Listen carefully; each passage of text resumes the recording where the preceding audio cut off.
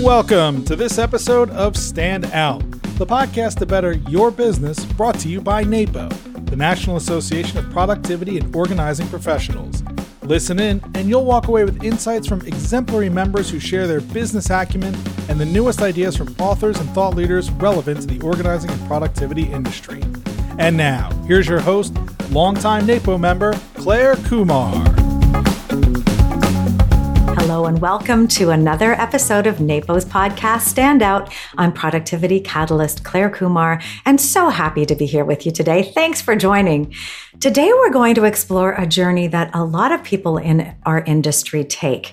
So it's a journey that I've experienced myself, and I have a special guest here, a longtime NAPO member who has experienced a similar journey. And I thought it would be interesting to dive into this topic because it might be relevant to you.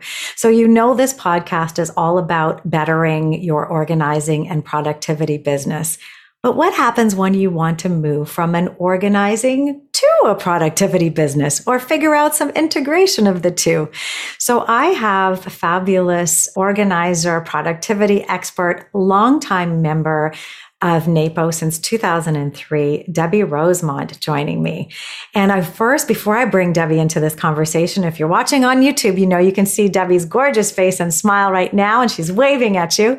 I want to just share a little bit about Debbie's background so you come to meet her a little bit, and then you'll understand why she's here talking about this.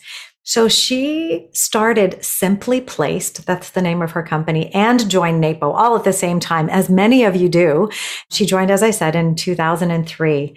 She's been a consultant, a speaker, a trainer, interviewed in media numerous times, written books, contributed to another book, edited another book. She's been a thought leader in the space for sure.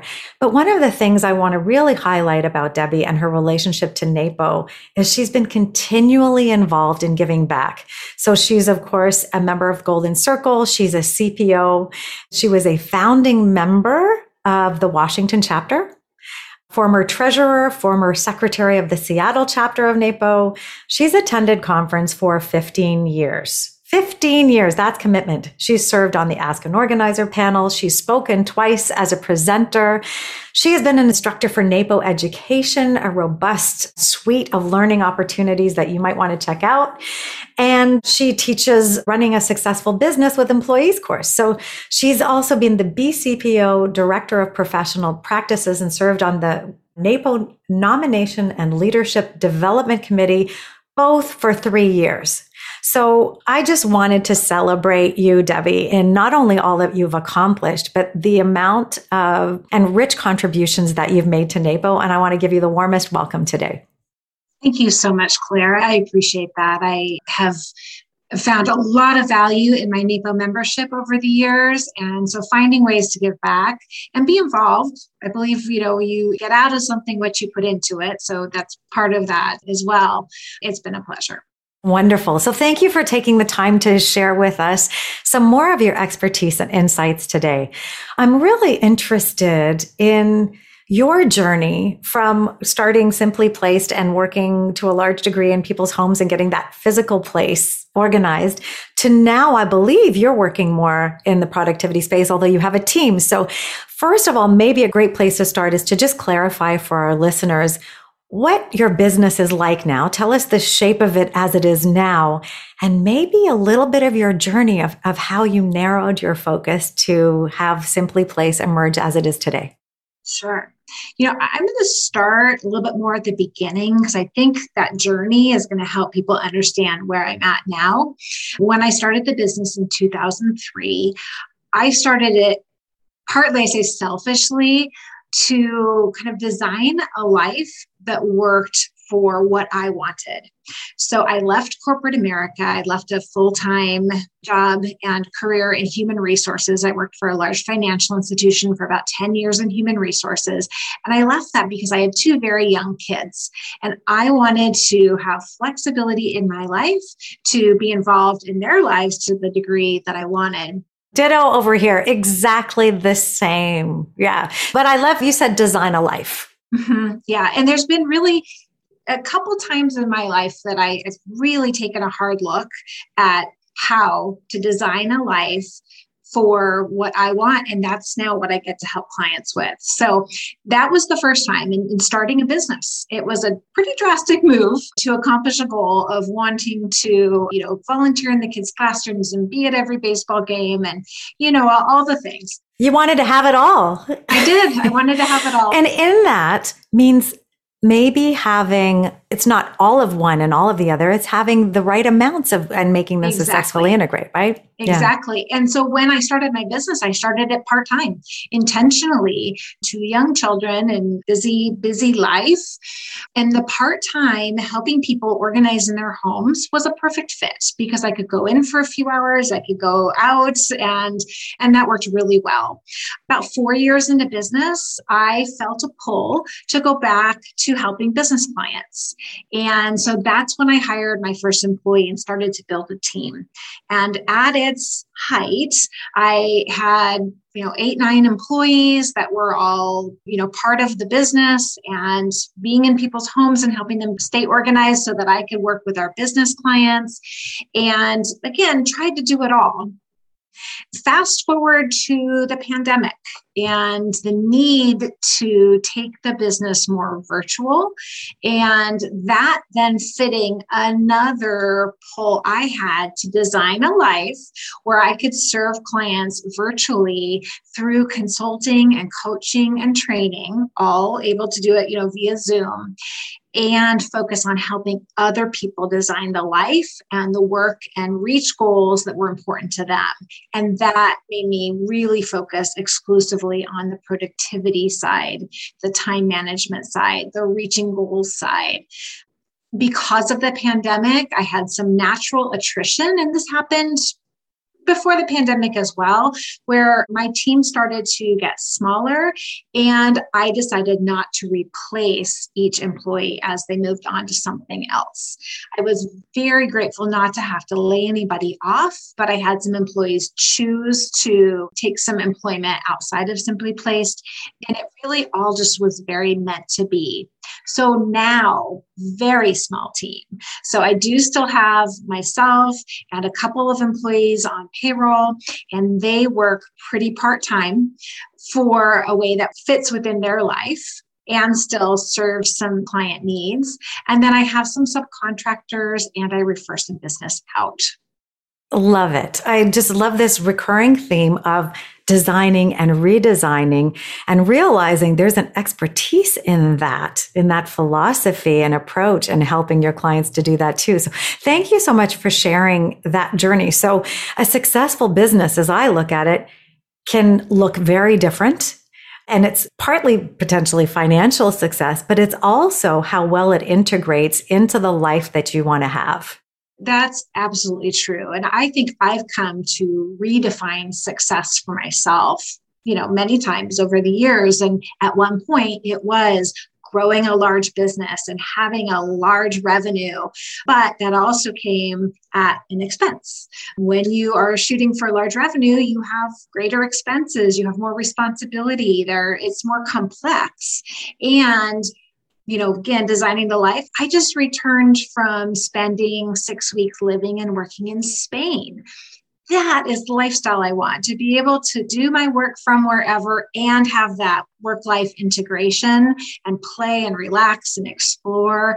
To me, that involved dialing back on the business. And again, redefining success, not as, revenue in the 7 figures, but I was good with profit of X to meet my needs and goals and being able to travel and do these other things. I adore it. So 6 weeks in Spain, living and working. So not only, sculpting this life, but really almost serving as a role model to clients too. And perhaps you out there listening about what can be achieved. I was just actually coaching a client just before our call. And I said, you know what? You really need to define what enough is.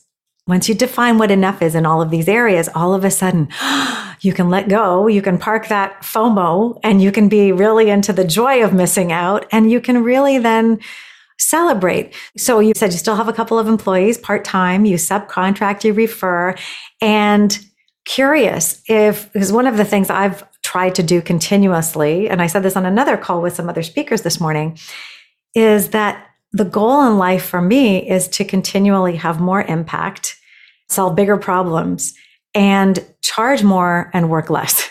That's sort of the nirvana is, right? To be really valued for the greater impact that you're making. And that's been the journey. And it sounds like that's been the arc of what you've been doing too.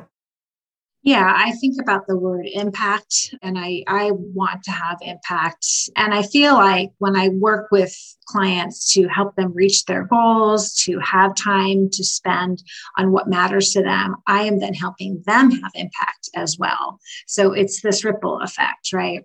I mean, I felt that way with physical organization too. In that, when you can help somebody create a space where they can find what they need when they need it and they save time, then they, still result in having time for what matters and having a less stressed, greater impact life. So it can come into play whether somebody's physically organizing with clients, whether you're working with them on time management, energy management, attention management, all pieces of what we do when we do productivity work. But yeah, I want to continue to have impact. And I think about, is it important to work with hundreds of clients to do that? Or could I have great impact on a select few? And, same with the charging and the way that I generate revenue. I could have a number of clients at one price point, or I could offer something of value, a higher ticket offer, if you will, and serve fewer clients, but still have great impacts and find that to me as a way to, also meet the things I want to do outside of work. Yeah, that's wonderfully explained about sort of the meaningful. This comes maybe to the question of what do you define as fulfillment in your work and what motivates you then to direct the business from that perspective? I think for me, there have been a couple of times where I really had to look at, I mentioned kind of the expense of, or the cost of growth, or the cost of one definition of success. And I felt part of that cost was on health and wellness, both physical and mental wellness for me, on happiness. And so to have fulfillment to me also means feeling the best that I can. It means feeling happy, satisfied, well, optimized. And I realized that pushing hard all the time, or that hustle all the time, wasn't a recipe for me to feeling fulfilled. I could generate more revenue, more income, maybe serve more people, but that wasn't the answer.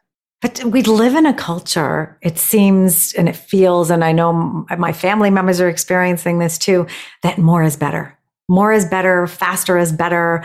This hustle culture is kind of embraced. And to be able to say, I know what enough is and slow down was there any conflict for you ever? Was there any difficulty in coming to that? Because I know I experienced some. I'm just curious what your journey was. I think the conflict came a bit from childhood messages I had in my head of be productive, be busy, accomplish a lot, be the best you can be. And nobody was putting any external pressure on me. I mean, certainly not really as a child or as an adult, but these were just messages. And I saw it. I had, very hardworking parents and drive, being driven to succeed. So maybe that's something that's going on for a lot of people as they hear this as a message.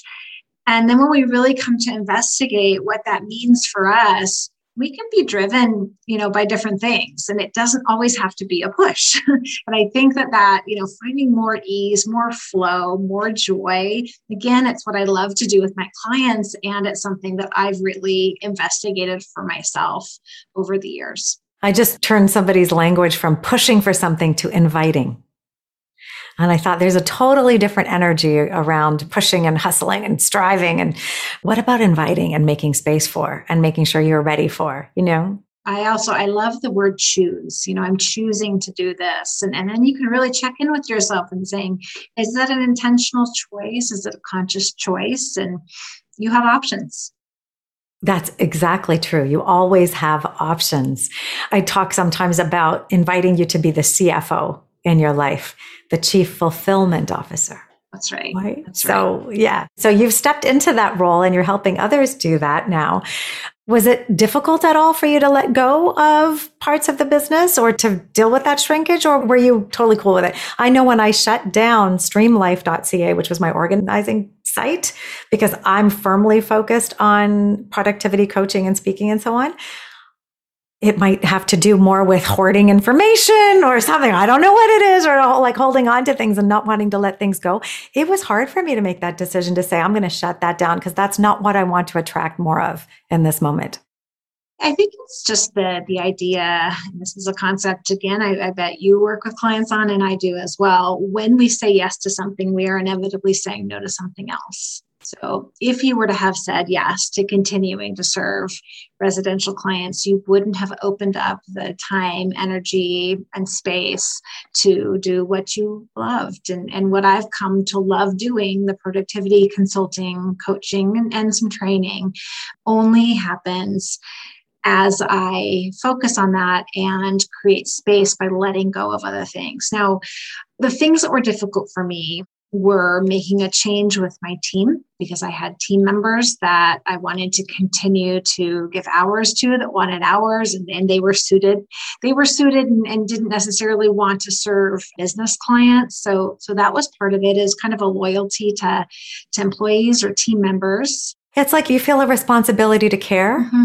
Mm-hmm. Yeah, for sure. And then the other was to long-term clients. So again, started the business in 2003. I've had some residential clients with Simply Placed for a long time. So that meant ensuring that they were taken care of, whether that was internally and still, that's part of why I maintain, a couple of employees that work very part-time. It's really for those past clients that continue to have occasional needs and want to work with us.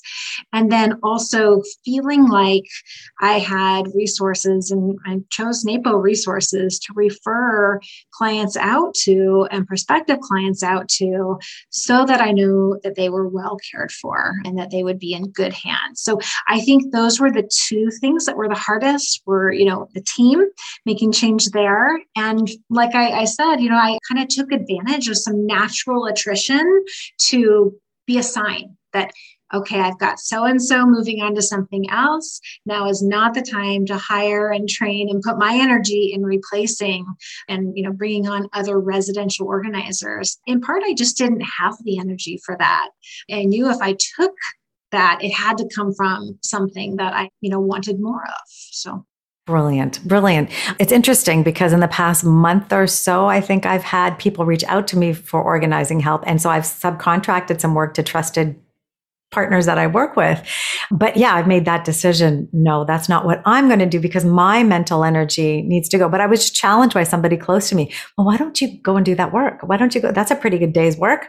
Like, it is, but my focus is here and I have to preserve my focus on this. Otherwise, it could be eroded again. And that's not the life that I want. Not only for the mental energy and the impact decisions, but also, like you said, the physical demands. Like I'm in Toronto, it's a big city, 45 minutes each way to a client, often minimum. That's a long day.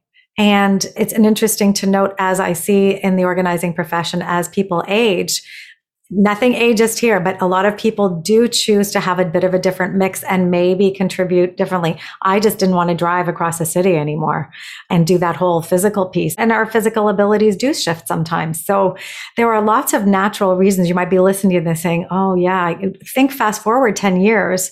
Do you see yourself doing the same thing in exactly the same way? Or do you want to think about how you might evolve it? And are there some lessons and some inspiration from what Debbie has shared that you might be, oh, I could do that, and to start thinking about how to embed it in? And I loved the fact you were able to say, to have attrition be part of the plan. It's a lot easier and flowy than having to make hard decisions, right? It did feel better than having to do something different. So you mentioned referrals. So when a lead comes in, If you're able to handle it, you do. If not, you're referring, and you're referring within NAPO qualified people, it sounded like. So tell me a little bit about what that is like and how you decide, who you're working with, and will they take your methodologies, or what does that look like practically? I reached out to, one or two trusted colleagues that I had relationships with. So again, testament to NAPO for, being a community and for providing resources, and for, when you join a chapter or belong to a chapter, or even nationally, and there's a virtual chapter, you can build relationships that, give you options, whether it's partnering in something, whether it's collaborating, whether it's asking questions, or, getting mentoring or help. Or in my case, it was really, who do I know well that I would feel could serve these clients in a way that would make me feel good. So I had some phone conversations and kind of said, hey, here's what I'm up to. And I want to learn more about your capacity and what this would look like for you, and how we might make this smooth. So, how would you like an email introduction? So we talked through these things, and I have some relationships now where I know I can just, kind of pass the baton in a variety of ways that works. Well, and the interesting thing is there is a revenue opportunity in referrals sometimes as well. And that's a personal decision in your business, but it can be very much, there's, lucrative clients that you're inviting someone else to consider serving. And there can be some financial compensation happening for that as well. That's right. Yeah. What else do you want to share for someone who's thinking about this journey and perhaps doesn't know how to start embracing another avenue, another niche, or another client group, or making the shift? Is there anything you want to share around that? I would just ask people to think about, what they like doing and how they might either build on that, or in my case, shrink to that. So, defining what success looks like for you. For me, it was getting really clear and doing a financial exercise where I said, all right, here's what I need to make.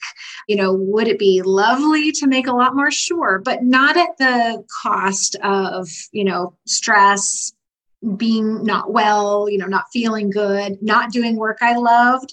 So define what success looks like. So define what you need to generate, and then think about the work that you love. And if you're thinking about changing directions, if you kind of think about my journey, I maintained doing something and let part of it go by hiring employees at the time, but still did some of it so that I could shift some of my attention here to the business client, to productivity consulting and work, and make sure that I liked it.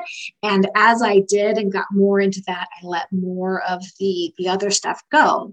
So is there a way to test the waters? Is there a way to have a gradual change if you don't want to just completely shut off?